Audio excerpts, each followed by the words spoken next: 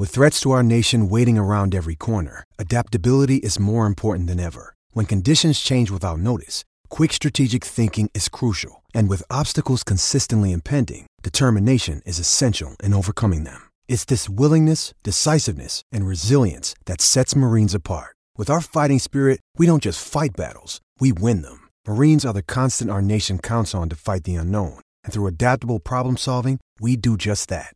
Learn more at marines.com.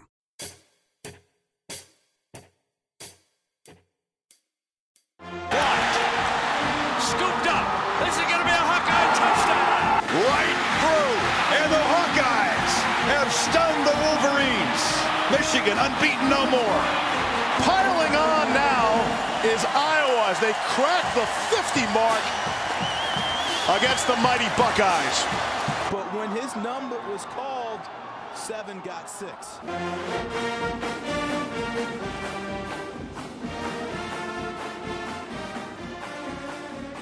What's up, and welcome to Spoko Radio, presented by Blackheart Gold Pants, SB Nation's community for the Iowa Hawkeyes. I'm your host, DC.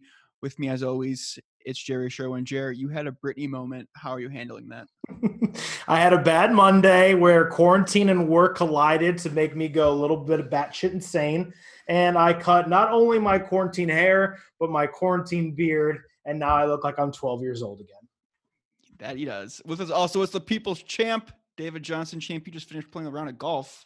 How are you doing? Oh, I feel great. Played a little 9 holes, got out there, smacked it around, birdied a hole. It was a good little time. And I didn't shave my beard. I still have my beautiful beard. I don't look like a 12-year-old like Jerome, so I'm feeling great.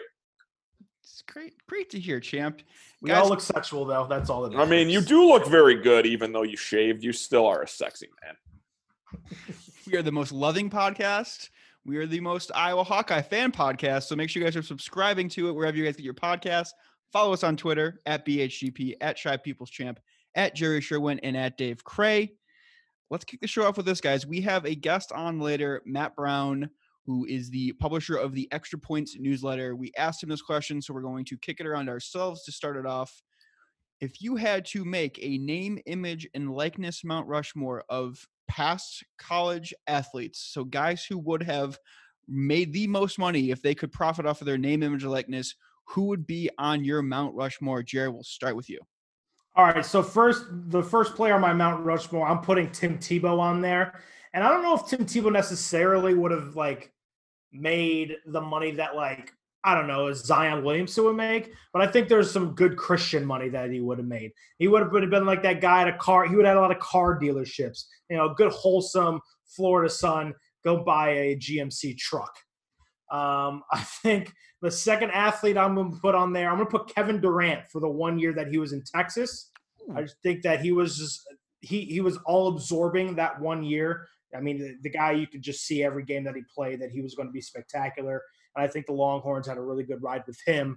I'm going to partner him up with a Texas Longhorn and Vince Young, especially after the national championship. I think he probably could have owned Austin, Texas if he wanted to. I mean, he was on top of the world after they won that championship. He was spectacular. There was nobody more that I rooted for to be good in the NFL that didn't pan out outside of Sean Green. And my fourth option, I'm going through this in my head still. I think Carlos Boozer. No, I'm just kidding. I do think Zion Williamson probably would have been the one this past year to probably make the most money in a 1 year span for a college athlete. Between the dunking, the being on a number one type program, the recruits that he was able to come in with. The level of social media. Exactly. His YouTube clips and his social media following were bigger probably in high school than they even were in college. And he got to bring all that with him. That would have been a no-brainer. If LeBron went to college, would he have been on your Mount Rushmore? Yes, 100%. For 1 year?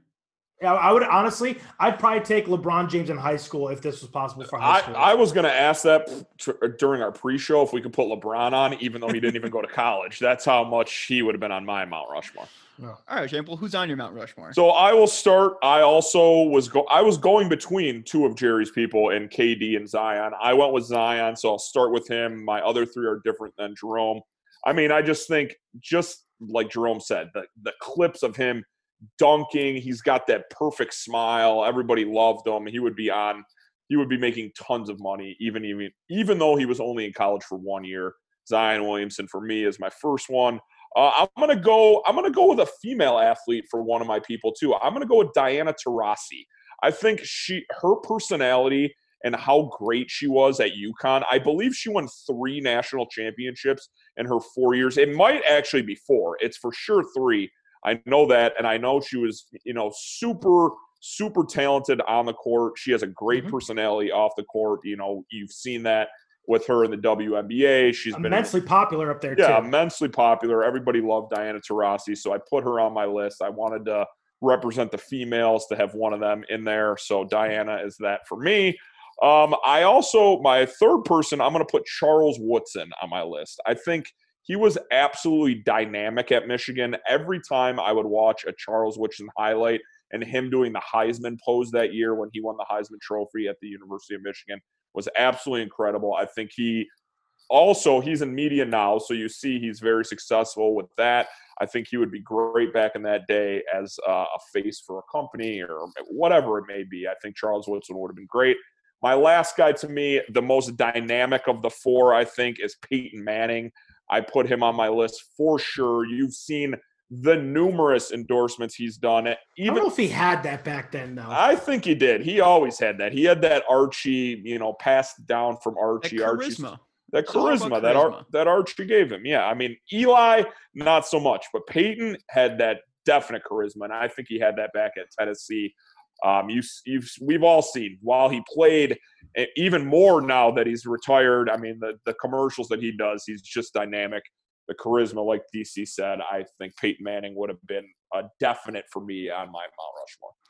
Champ, I like that list. There's not a lot of guys that immediately come to mind, so that's a good. And then we spurred this on this right, like literally 5 minutes ago. So that's quick thinking. I like the list a lot. Thank you.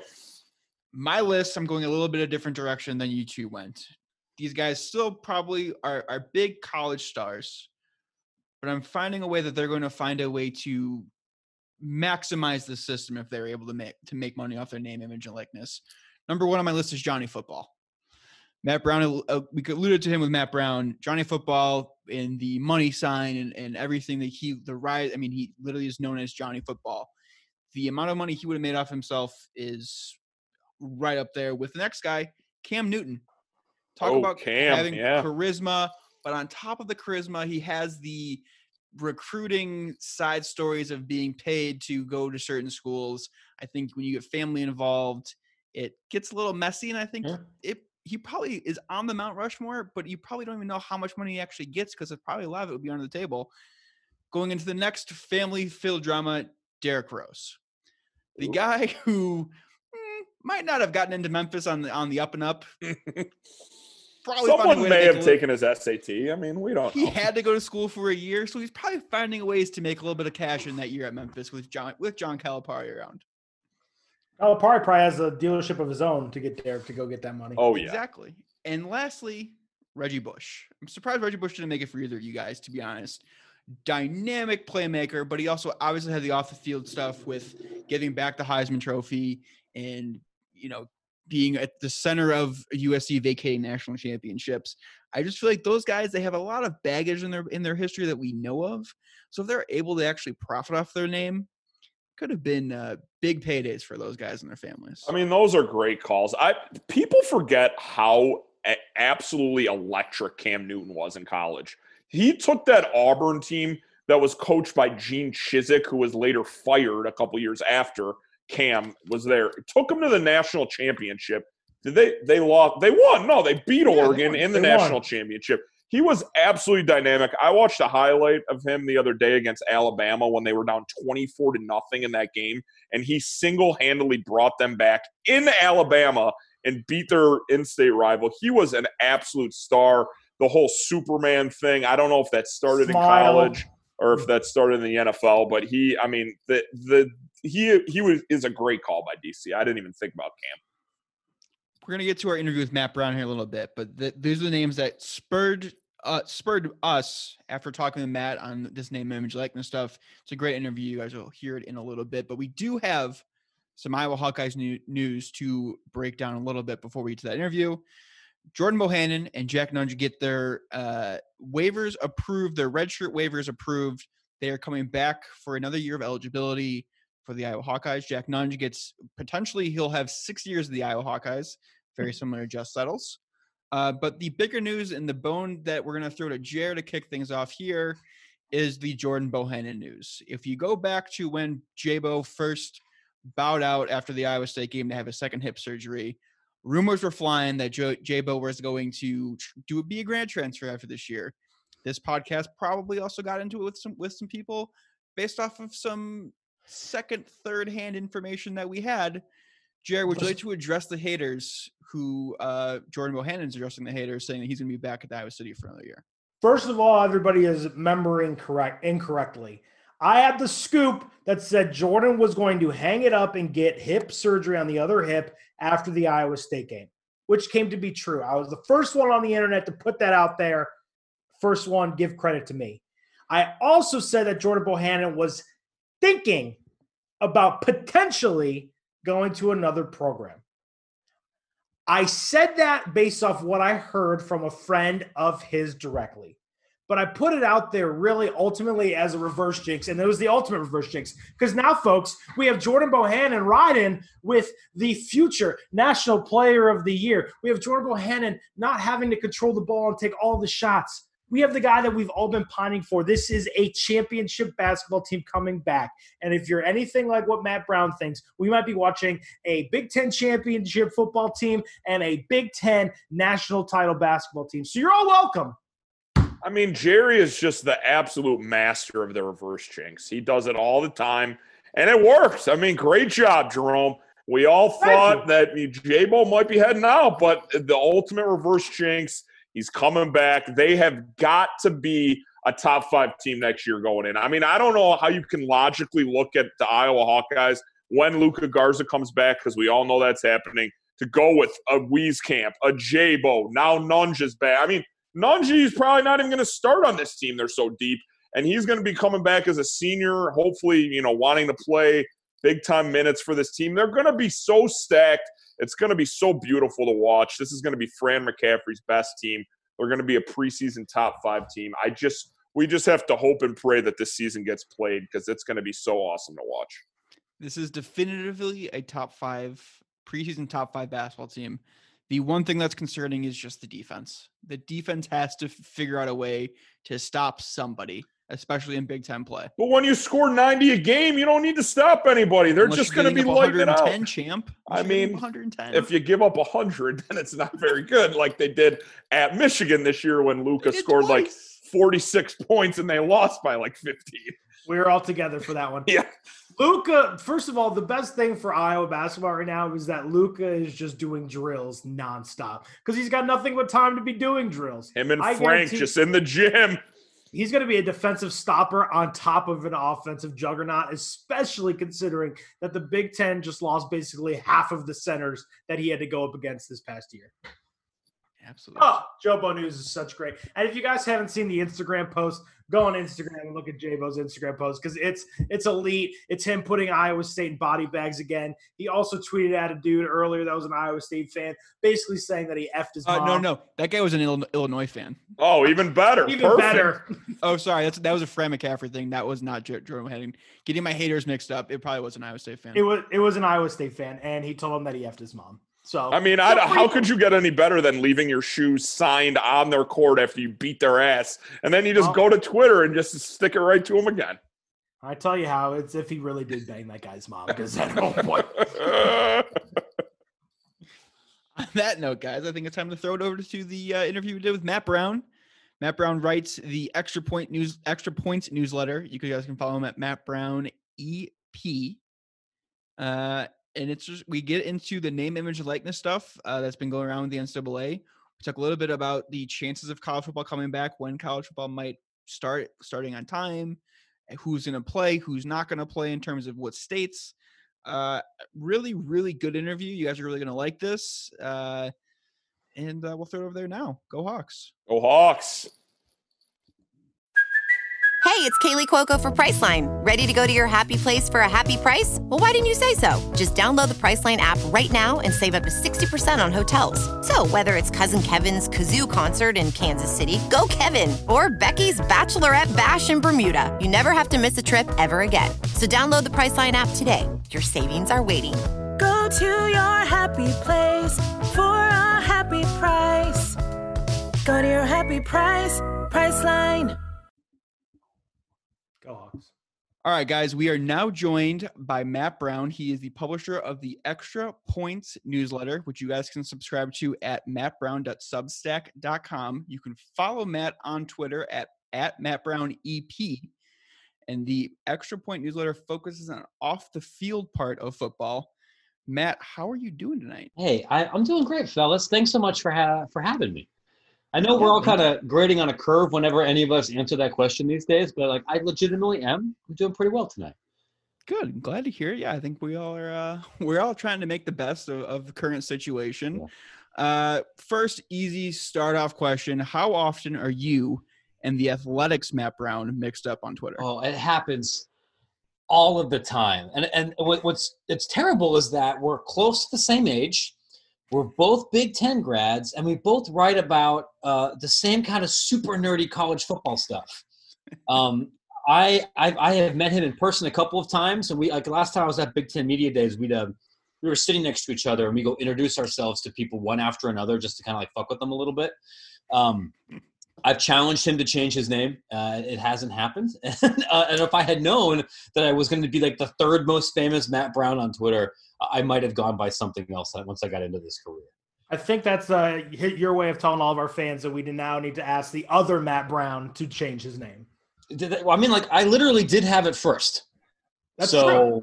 I mean, and I think now he has more Twitter followers than I do, but it's fortunate that he's a nice guy at least. It would suck to have the same name as somebody that you're like enemies with. Like Matt's a good dude. Right, like he looks just like you, but has a mustache, like one of those evil mustaches, like in cartoons back in the day. Yeah, Matt Brown, get a monocle challenge, 2020. Add it to the Twitter bio right now. Well, Matt, DC mentioned the Extra Points endeavor that you've got going on, diving into all sorts of college football topics.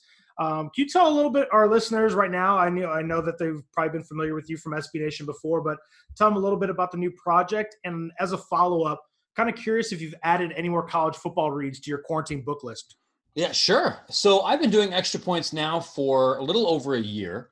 I started it because this was launched a little bit before Banner Society was launched, and I wanted the chance to keep writing about college football. This is, it's what I love. And what I'm really most interested in are a lot of these stories that don't fit in really well with what a lot of college football beat writers are covering or what national writers are doing, because I'm fascinated in the intersection of college football and higher education finance, or about politics or demographic changes, or all of these other history, all of these off the field things that not everybody likes to think about, but I think are enormously important to determining who's good at college football and who's not. If you're a fan of a Midwestern team, the fact that the population demographics have shifted over the last 40 years, and from the Midwest and the Great Lakes to the South, matters immensely. Chicago used to be and Minneapolis used to be gigantic high school football, prep centers, and now those places have been mostly replaced with Charlotte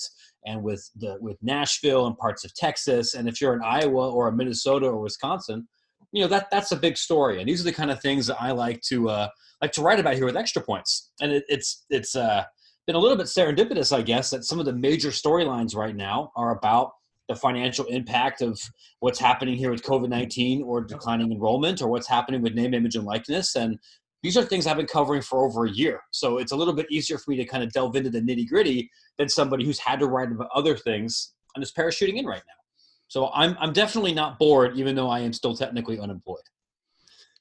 Well, just as a follow-up there, have you found anything outside of weather being the reason why some of that mass transit down south kind of happened? I'm kind of curious on what you found. Oh, sure. I mean, a big part of it is just the declining of American manufacturing. And so a lot of jobs that were headquartered outside of Chicago or headquartered in Cleveland and Akron and Youngstown, a lot of those companies moved, a lot of those places closed, and you just had a general population shift where there were more jobs in Sunbelt cities. The weather was better. Taxes were a little bit lower. And you've had a kind of a reverse of the Great Migration, where so many African Americans left the South to go to the industrial Midwest. And now a lot of them are coming back. So places like Ohio and Michigan and Indiana, you have declining birth rates. You have declining out-of-state immigration. And a lot of that has a negative impact on high school football. I grew up in Ohio. I live in Chicago now, but I spent most of my life in Ohio, which historically has been a major place for really high quality high school football. But now if you're a high school football coach, you can quadruple your salary if you're coaching in Georgia or if you're coaching in Texas and even some places in Florida. Whereas in Ohio, you got to teach gym, you got to teach driver's ed, and your district just failed its levy, so now you don't have a paid assistant coach anymore. And that all leads to that talent exodus. And I think that's been part of what's been challenging for a lot of Big Ten teams. And then you got to be cold too. Who wants to be cold in the Midwest? Then you got to be cold, and that sucks. I love living in Chicago. This is my favorite city in the world, man. But I'm a Brazilian, and we're not built for this shit. Like it's definitely way too cold. You're not a big fan of 38-degree May days in Chicago like we had earlier this week? No, absolute garbage. My children are not either. Yeah, nobody is. Not good. Yeah, but man, yeah, I love Extra Points. I think I started subscribing pretty quickly after you first launched it. But you literally go-to guy when all this stuff has been popping up with COVID, how it's impacting, because I find all that stuff fascinating. The other thing that's coming up, I think last week, was name, image, and likeness stuff. I know the NCAA had a press conference, nothing really earth-shattering was shared during that, but really on regards to name, image, and likeness, you have states passing their own individual bills and laws. Universities are hiring consulting companies to help their student athletes build brands.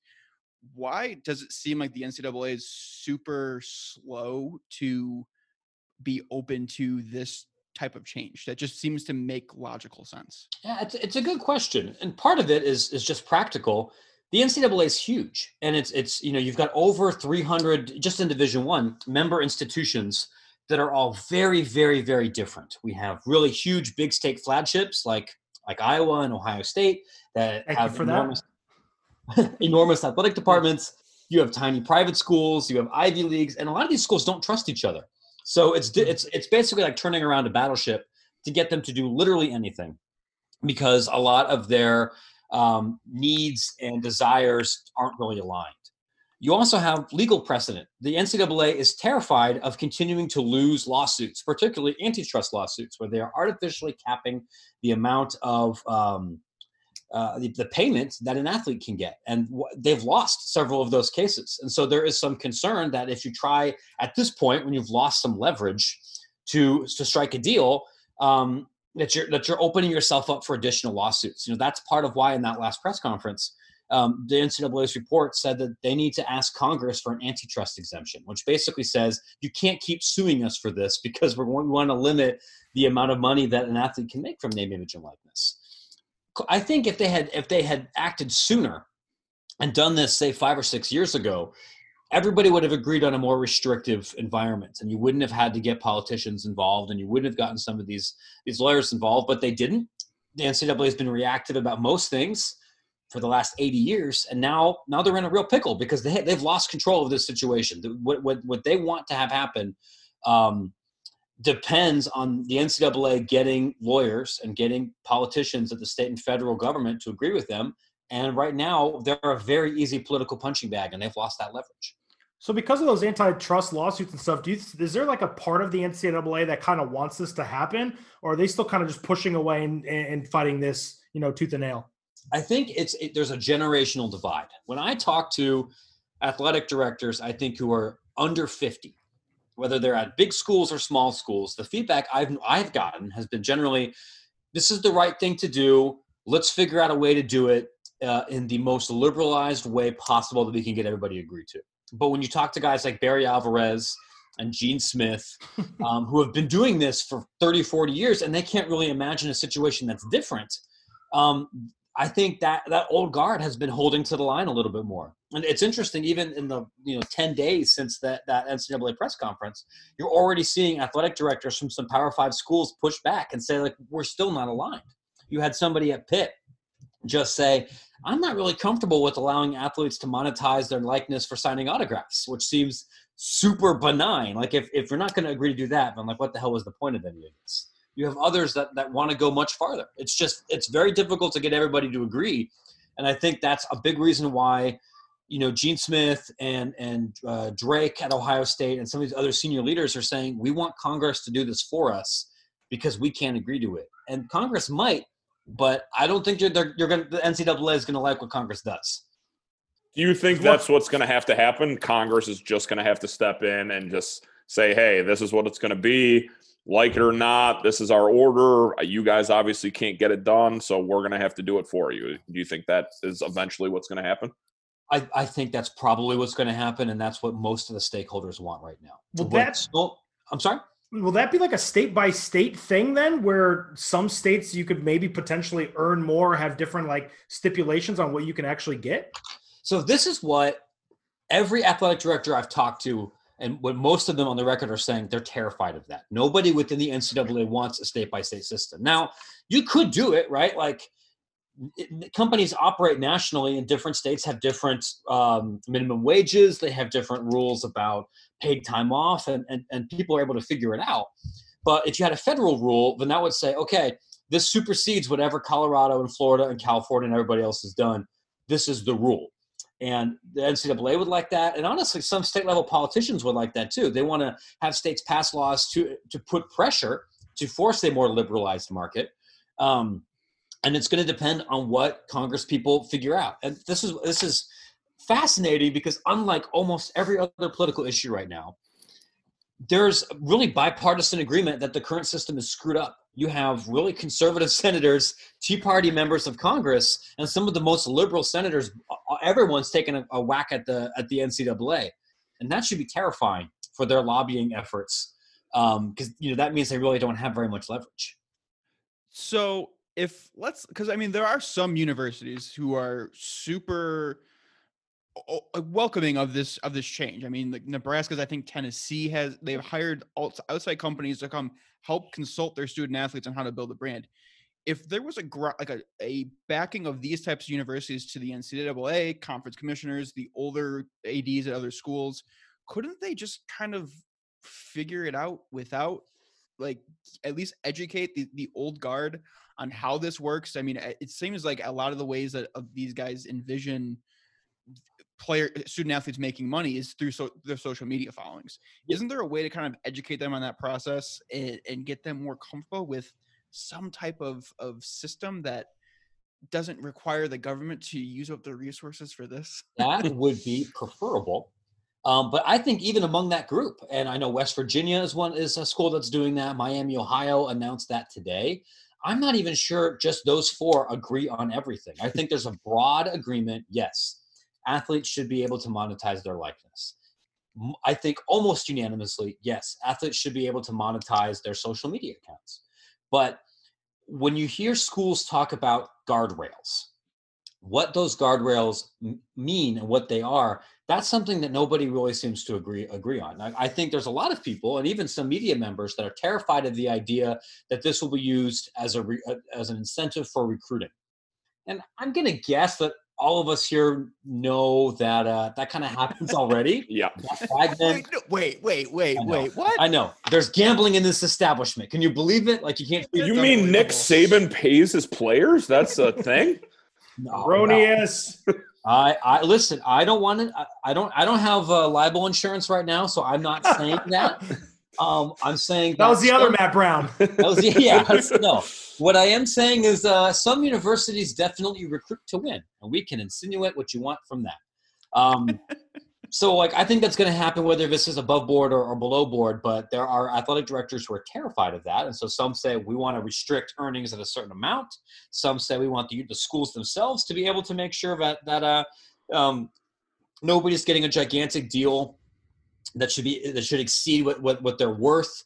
And individual players would say the free market should determine what I'm worth. Mm-hmm. And if you try to artificially cap that, I'm going to sue. And that's what they're terrified of because they would lose. And if a school is able to sit there and cap what you're able to make, you really haven't made that much progress to begin with. So that's the big argument. In a perfect world, yes, they would have figured this out without involving Congress. They would have figured this out without 36 different states needing to pass laws, especially right now with the world on fire. But you don't live in a perfect world. This is true. Going back to this recruiting thing, because I find that interesting because like you said, there's a lot of cheating going on in recruiting that's unspoken. But to me, something like this in play, I think helps. And I mean, you write about a lot of smaller schools, so you probably have better insight this than I do. But from my assumption would be that this helps smaller schools get players and student athletes that they might not normally get because it gives them a platform, if this were to be passed, to earn more than if they were riding the bench at another or a blue blood program. I actually think that's probably true. So, a common complaint that you hear about liberalizing name, image, and likeness is from people saying the rich are just going to get richer. Well, if we're talking about recruiting, guys, we have a 25-person scholarship cap for football. Ohio State and Alabama and Clemson, they almost literally can't get any richer because if they're signing 25 kids, 21 of them are going to be 4-star or 4 or 5-star guys. And you realistically can't sign 25 blue chip kids because they can't all play. You need to tell Nebraska that still. And Minnesota. I actually think that the Nebraskas and Wisconsins and Iowas and Minnesotas could potentially benefit, especially maybe a Nebraska or an Iowa when you're not in as big of a city and you're not competing against pro markets, where you might be able to say, tell somebody, listen, if you're one of the 4 blue chip kids that come in here, you are the dominant force within this entire state. Yeah. And you may actually make more money. You're right. Being the number 1 wide receiver or the tailback at Iowa than you might be being the 19th best guy in Ohio State's class. I absolutely think that that's true. I would think that a school like Mississippi State would benefit from that. I would think that maybe some of the more rural Pac-12 schools could benefit from that. I've seen some people complain that urban schools are going to have an advantage, but even if you're like going to a place like Houston, we're in a gigantic market. Yeah, there's like 4 million people there, but most of them don't give a shit about the Houston Cougars. I definitely think a big school in a state without pro teams would have a better financial argument to make on the recruiting trail. Well, this just makes me think of all the money that potential athletes in the past could have won, Matt. So I'm curious to ask you, if this law was always in existence, who would the Mount Rushmore of NIL athletes be all time? That's a great question, right? So I certainly somebody like Reggie Bush or Johnny Manziel would have made just a gajillion dollars, right? I mean, literally, with the money and everything, Reggie Bush playing in the Hollywood, capital of the world, literally Hollywood.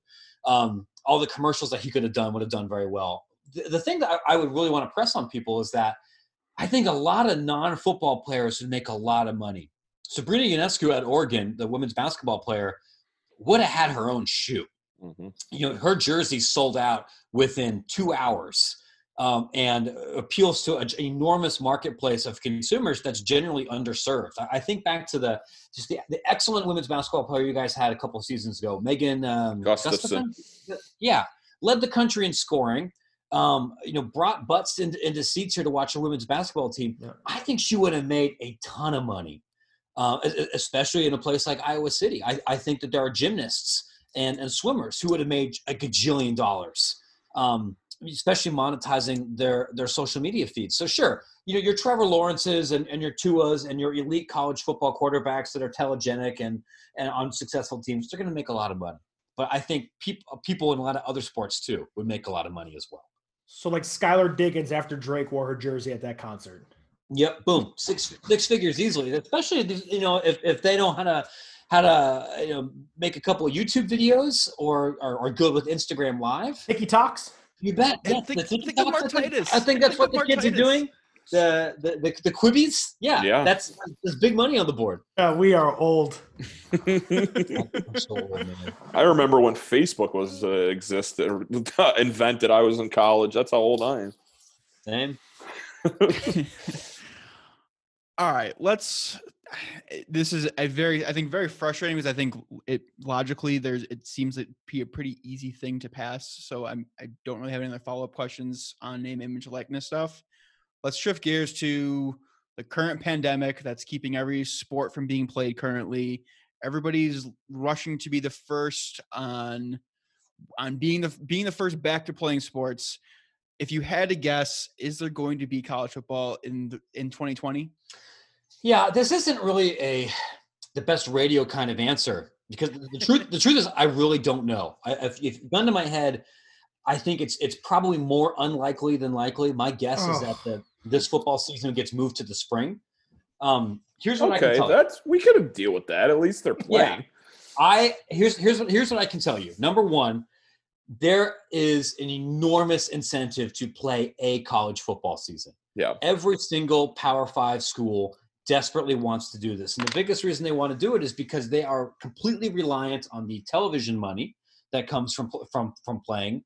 And they use that to fund their enormous payrolls and to subsidize all these other sports. You know, Iowa gets $56 million a year just from the Big Ten distributions. You have to play football to do that. And really, you kind of need to play it with fans in the stands too. That was going to be my follow-up question. Yeah.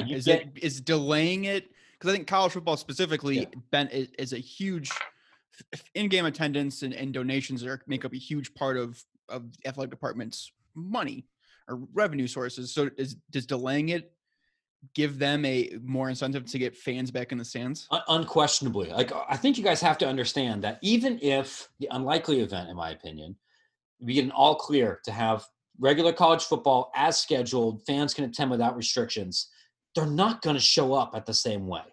Right. Even in a place like Ohio State and Alabama, they're not going to get 100,000 people because consumers are simply not going to be ready to do that. You're going to be playing in half-filled capacity or 60% capacity. The longer you wait, the more chance you give to enhance consumer confidence that it's safe, regardless of what the government tells you. And you want to get as many butts in those seats as possible so you can sell them $9 beers and charge them $40 to park.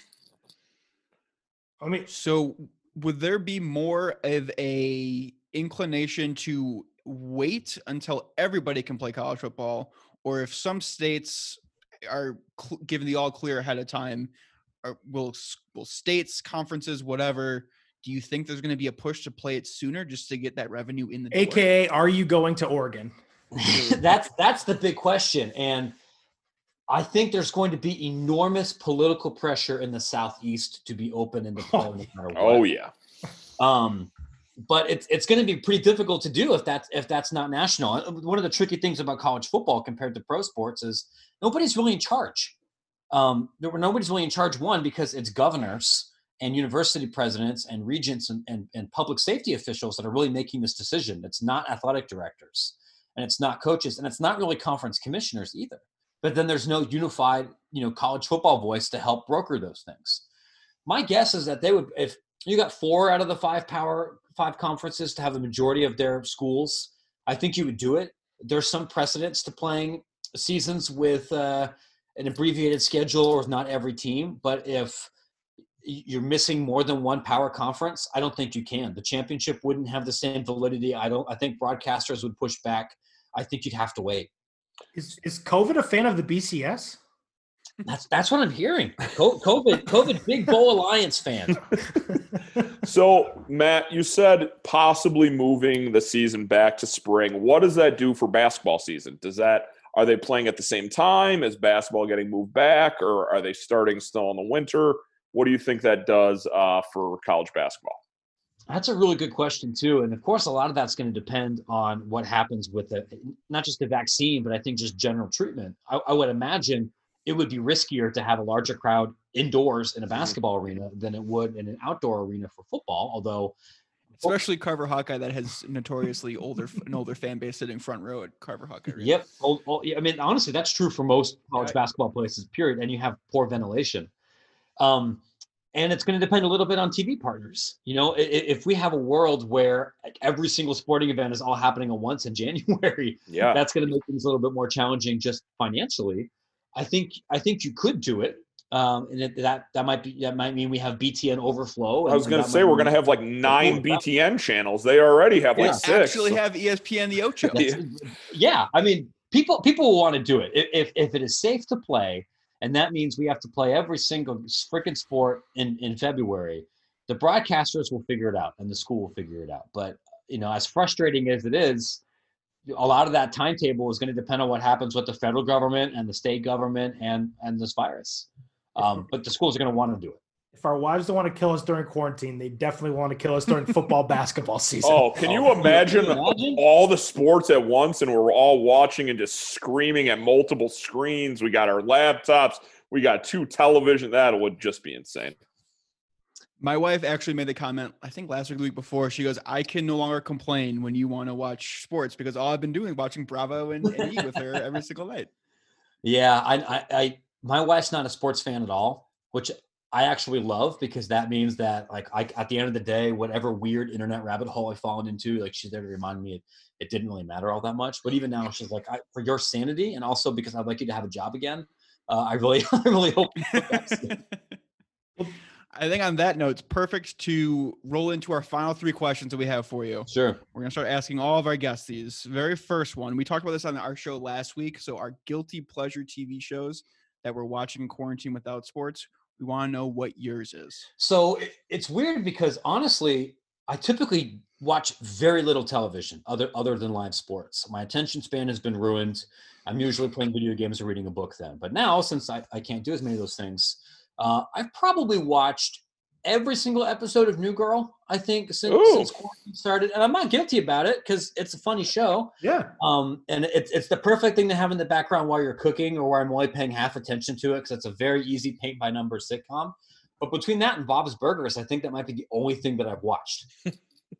You're supporting Jake Johnson, a big-time Chicago Yeah, man. he's from the Chi. Absolutely. I am nothing if not a local patriot. Can I throw a follow-up question? The boys don't know about this with the quarantine guilty pleasure, but what is your guilty pleasure snack while watching your guilty pleasure quarantine show? That's more what I'm talking about. Yeah, I'm a big snack guy, so I like to get people's perspectives on their snacks. Guys, I have not stopped eating. Join the club. No, right? Maybe this is a good thing I have my camera on, right? I don't drink, I don't do drugs, I don't smoke, and so we all have to kill ourselves some way. So that's been through terrible food, and a lot of old Chicago bungalows where I live have in-law suites in the basement. So my office is in the basement. That's where we're talking here, but that means there's a second little kitchen, and that kitchen has a freezer. And that freezer is full of ice cream sandwiches. Nice. Am I having 3 of them a day when I'm nervous or stressed or trying to finish a newsletter article? It's because I'm I'm up at weird hours. Yeah. Is that good for me? No. But, that way I can eat a whole thing in the basement and maybe my family can't judge me for it. And then you can just hide the wrappers and they won't even know that you ate them. It's perfect. That's exactly it. So nobody show this to Taylor, please. Now that I'm admitting to a lot of contraband ice cream eating. Just tell me you've triple stacked them at least one time. At least once. Yeah. There we go. Perfect. At least once. By the way, our champ, the snack guy over there thinks Gatorade's a snack, by the way. So don't take all this snack. Gatorade is a snack, and I'll die on that sword. Gatorade's a food group. Oh, Jesus. See, I like Matt already. He could come on every week. It's a beautiful take right there.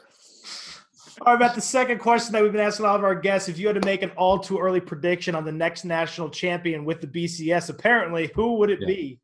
And this also sucks because I'd love to get out on a limb and say, maybe watch out for the Oregon Ducks or, Texas A&M they got a really easy front-loaded schedule, but, college football is stupid chalky. And looking at the rosters right now, you think that all of this uncertainty is going to favor a team that has an experienced roster and that already knows exactly what's expected of them. Clemson's just as safe a bet as anybody else. I would probably take them. I think Ohio State has the second most talented roster, but we all know that they can't beat Clemson. So and they have to play Iowa again. They do. So we could put one loss right on there right now. And our last question, we'll keep it Iowa related. Sure. If you had to describe the Iowa football program in one word, what would it be? I would say consistent. For good or for ill, it's a great word. You know what you're going to get with Iowa football. And most schools don't, unless they're playing Greg Schiano and they randomly turn into like the greatest show on turf for a couple of hours. But it's mostly a positive thing.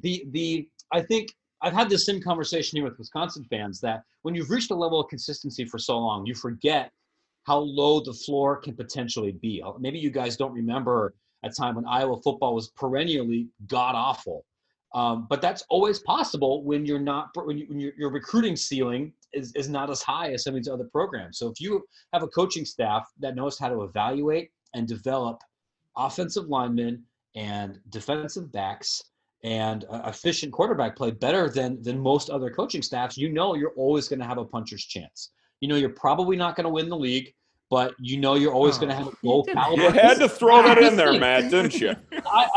You were doing so well. I mean, I was doing so well, and then I'm a dick. You were talking about us being in the same sentence as Wisconsin. You were getting us all hyped up, and then you told us we're probably not going to win the league. Well, probably not right now, but you will either make Ohio State or Michigan fans just excruciatingly angry.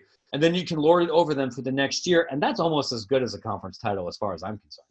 A very good point. That plus the 6th consecutive year of being Nebraska, it's just going to be – I mean – keep everybody quiet.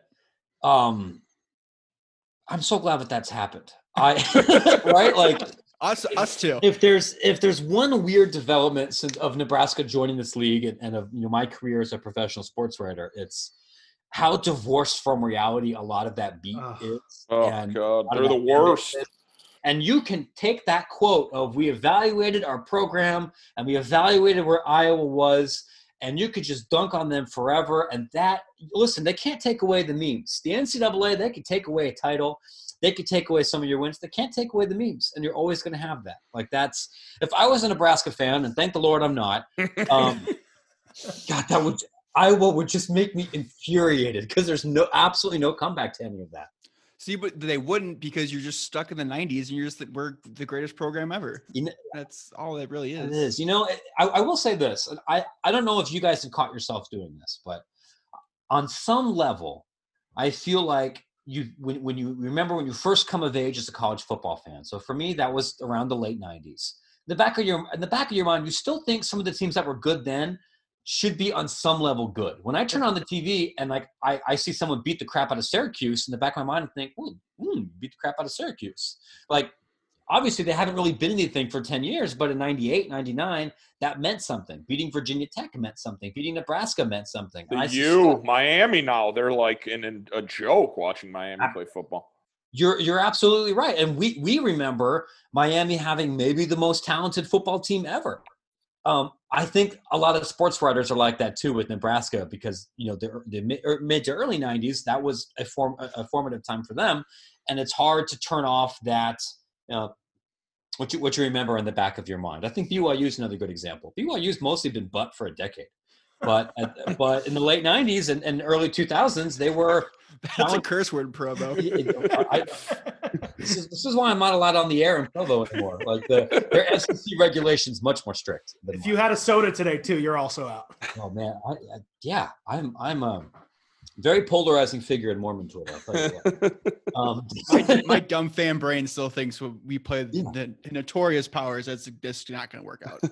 Yeah, that's how it is. So you've seen the spreadsheets, you intellectually know who's good and who isn't, but that stuff in the back of your mind, it takes a long time to die. Absolutely. All right, Matt, thank you so much for hopping on, talking a little college football, I guess ancillary college football stuff, not without really much to talk about. You guys can make sure you're subscribing to the Extra Points newsletter.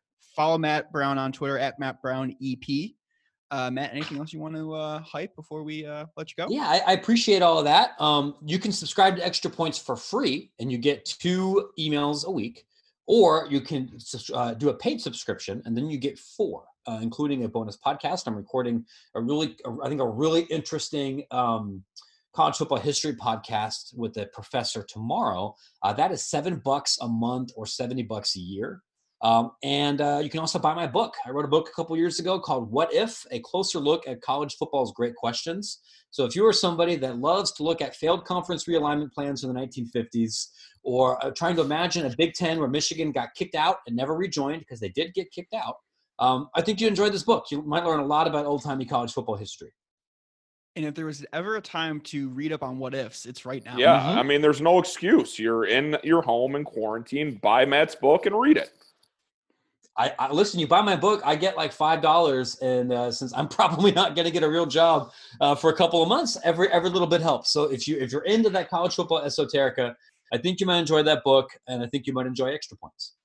I'm an Extra Point subscriber. I love it. It is a great way to wake up to my inbox when it pops in there. So I highly recommend it. Matt, thank you again for joining us, and you guys can follow him on Twitter again at Matt Brown EP. Thanks, Matt. Yeah, no problem. It's been a pleasure, fellas. Thanks, Matt. You bet. Trick or treat, Iowa City. If you don't love it, leave it. USA, #1.